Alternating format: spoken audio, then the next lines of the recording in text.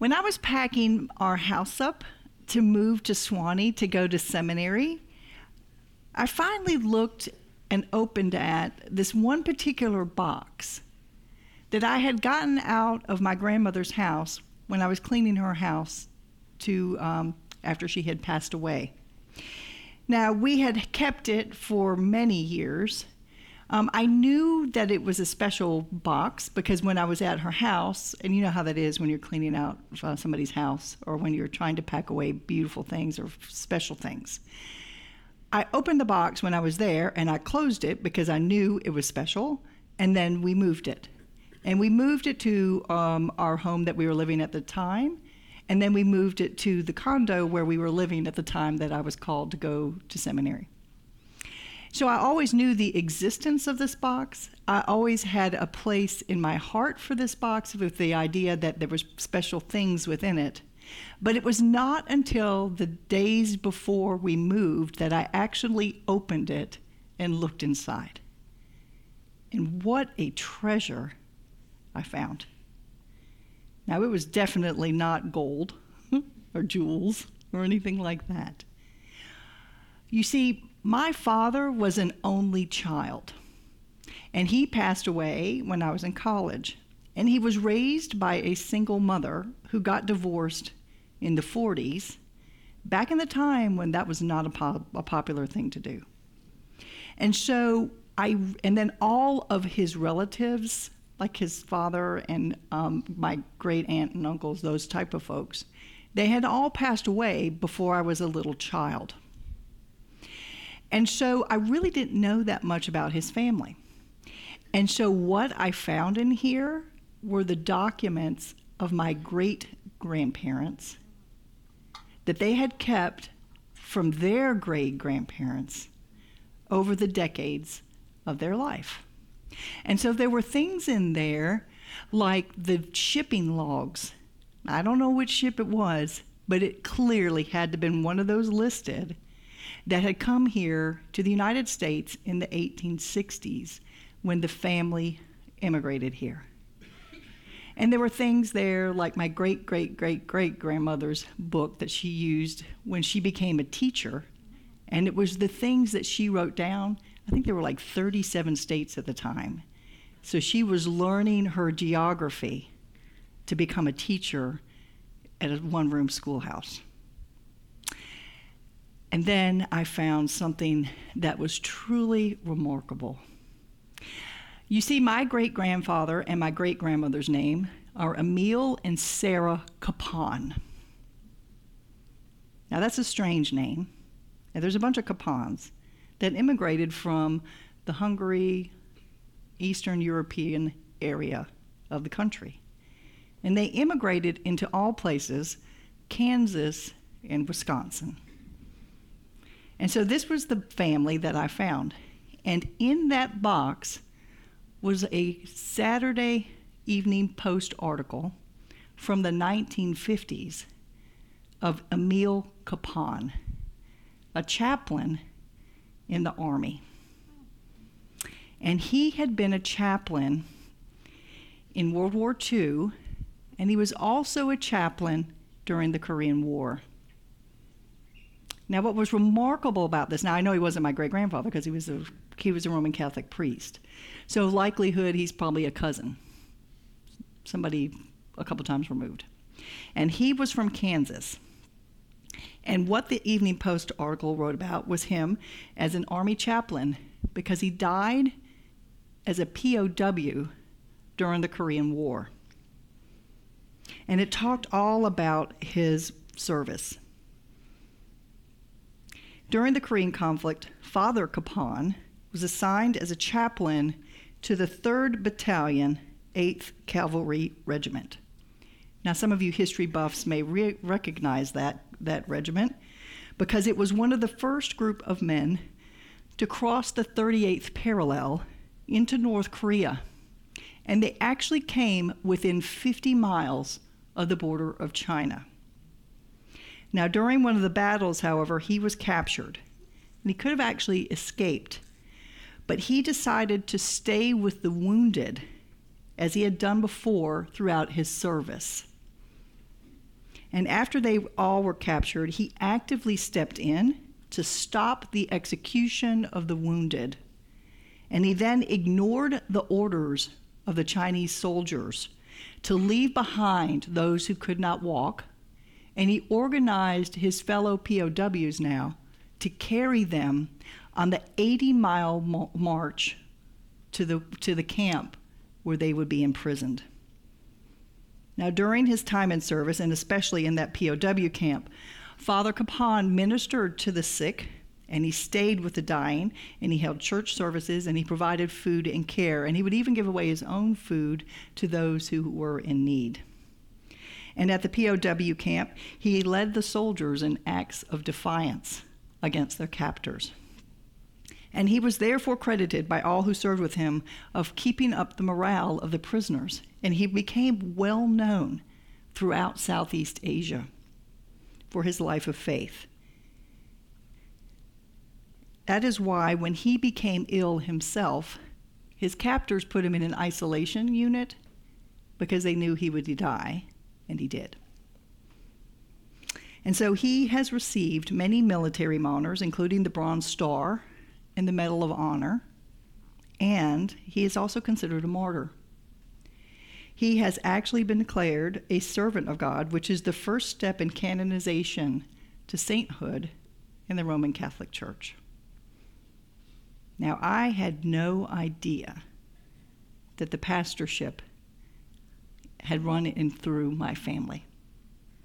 And you can imagine how special this was to find days before I traveled to Swanee to go into seminary.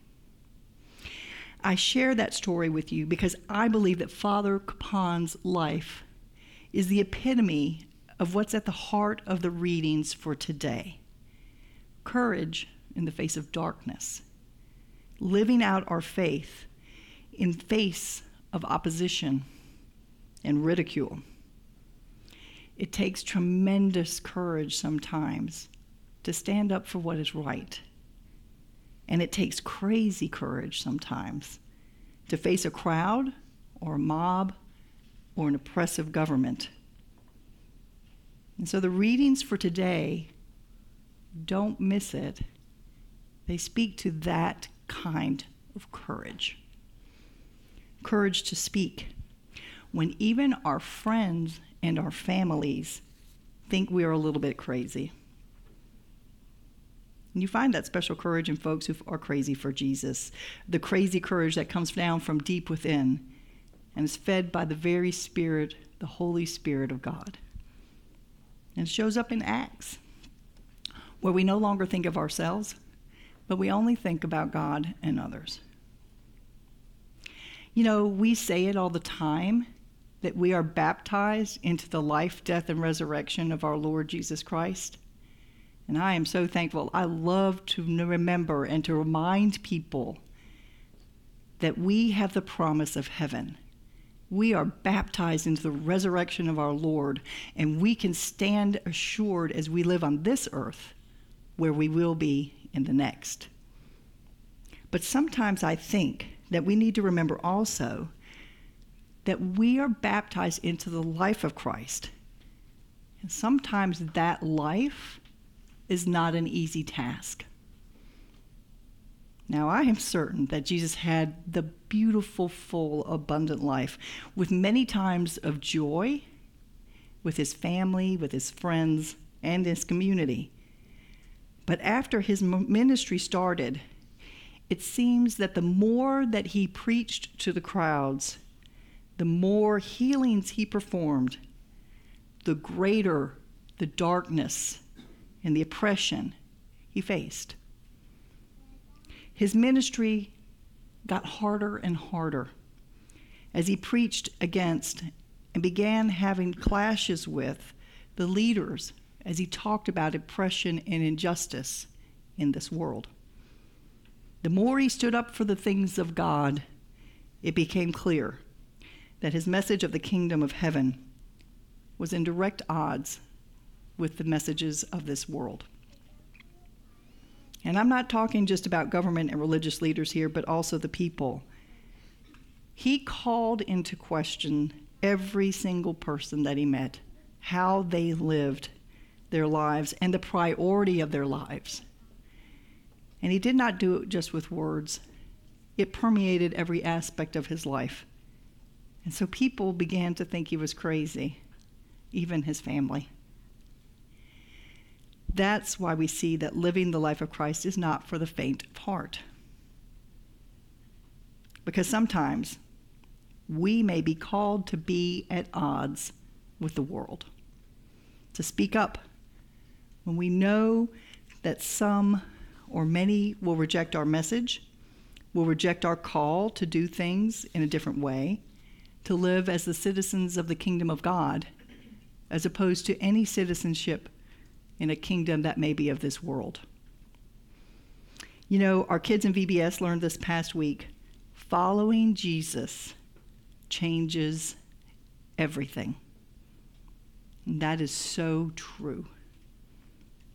Because you know there are all sorts of little situations in the spheres of our own lives where we have the opportunity to practice the crazy courage of faith and love.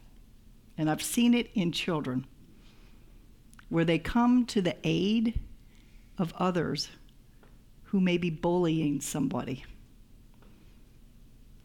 Or I've seen it in people coming to the aid of others who live on the fringe, reminding them that they are a child of God, respecting their dignity, respecting the dignity of every human being. And I've seen it in families, and it can happen in work, and it can happen in school, and it can happen in our community. Sometimes it takes crazy courage to maintain our life of faith at the risk of being held in disdain or ridiculed. To maintain our life of faith can be a risk of separation of family or even friends or even community. And sometimes we may have to maintain our life of faith even in the face of death. You know, this is tough stuff. Following Jesus isn't always an easy road. And it won't be an easy road for every single person who lives here or who's here. Because we are all called to uncomfortable situations, to live in faith, and to help others in the way that God would want us to. But remember what our Lord said. Blessed are those who are persecuted for righteousness' sake, for theirs is the kingdom of heaven. There is a special place. Now, if these times are probably what I really should say to you all is when these times come. My prayer is that you and we are all grounded in our faith and love for Jesus through his Holy Spirit, who is always with us and within us, sustaining us, giving us strength and courage to face our fears as we live fully into our life with God. And I also pray that we encourage and love one another who are called to act and speak in a way that is at odds with the world. They need our prayers, they need our love, and they need our spoken support. And perhaps most importantly, I hope that we prayerfully consider whether the message of these crazy people living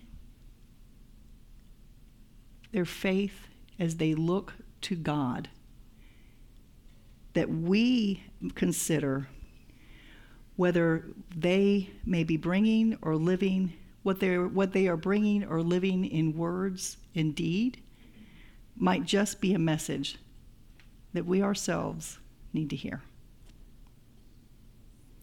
In Christ's name I pray. Amen.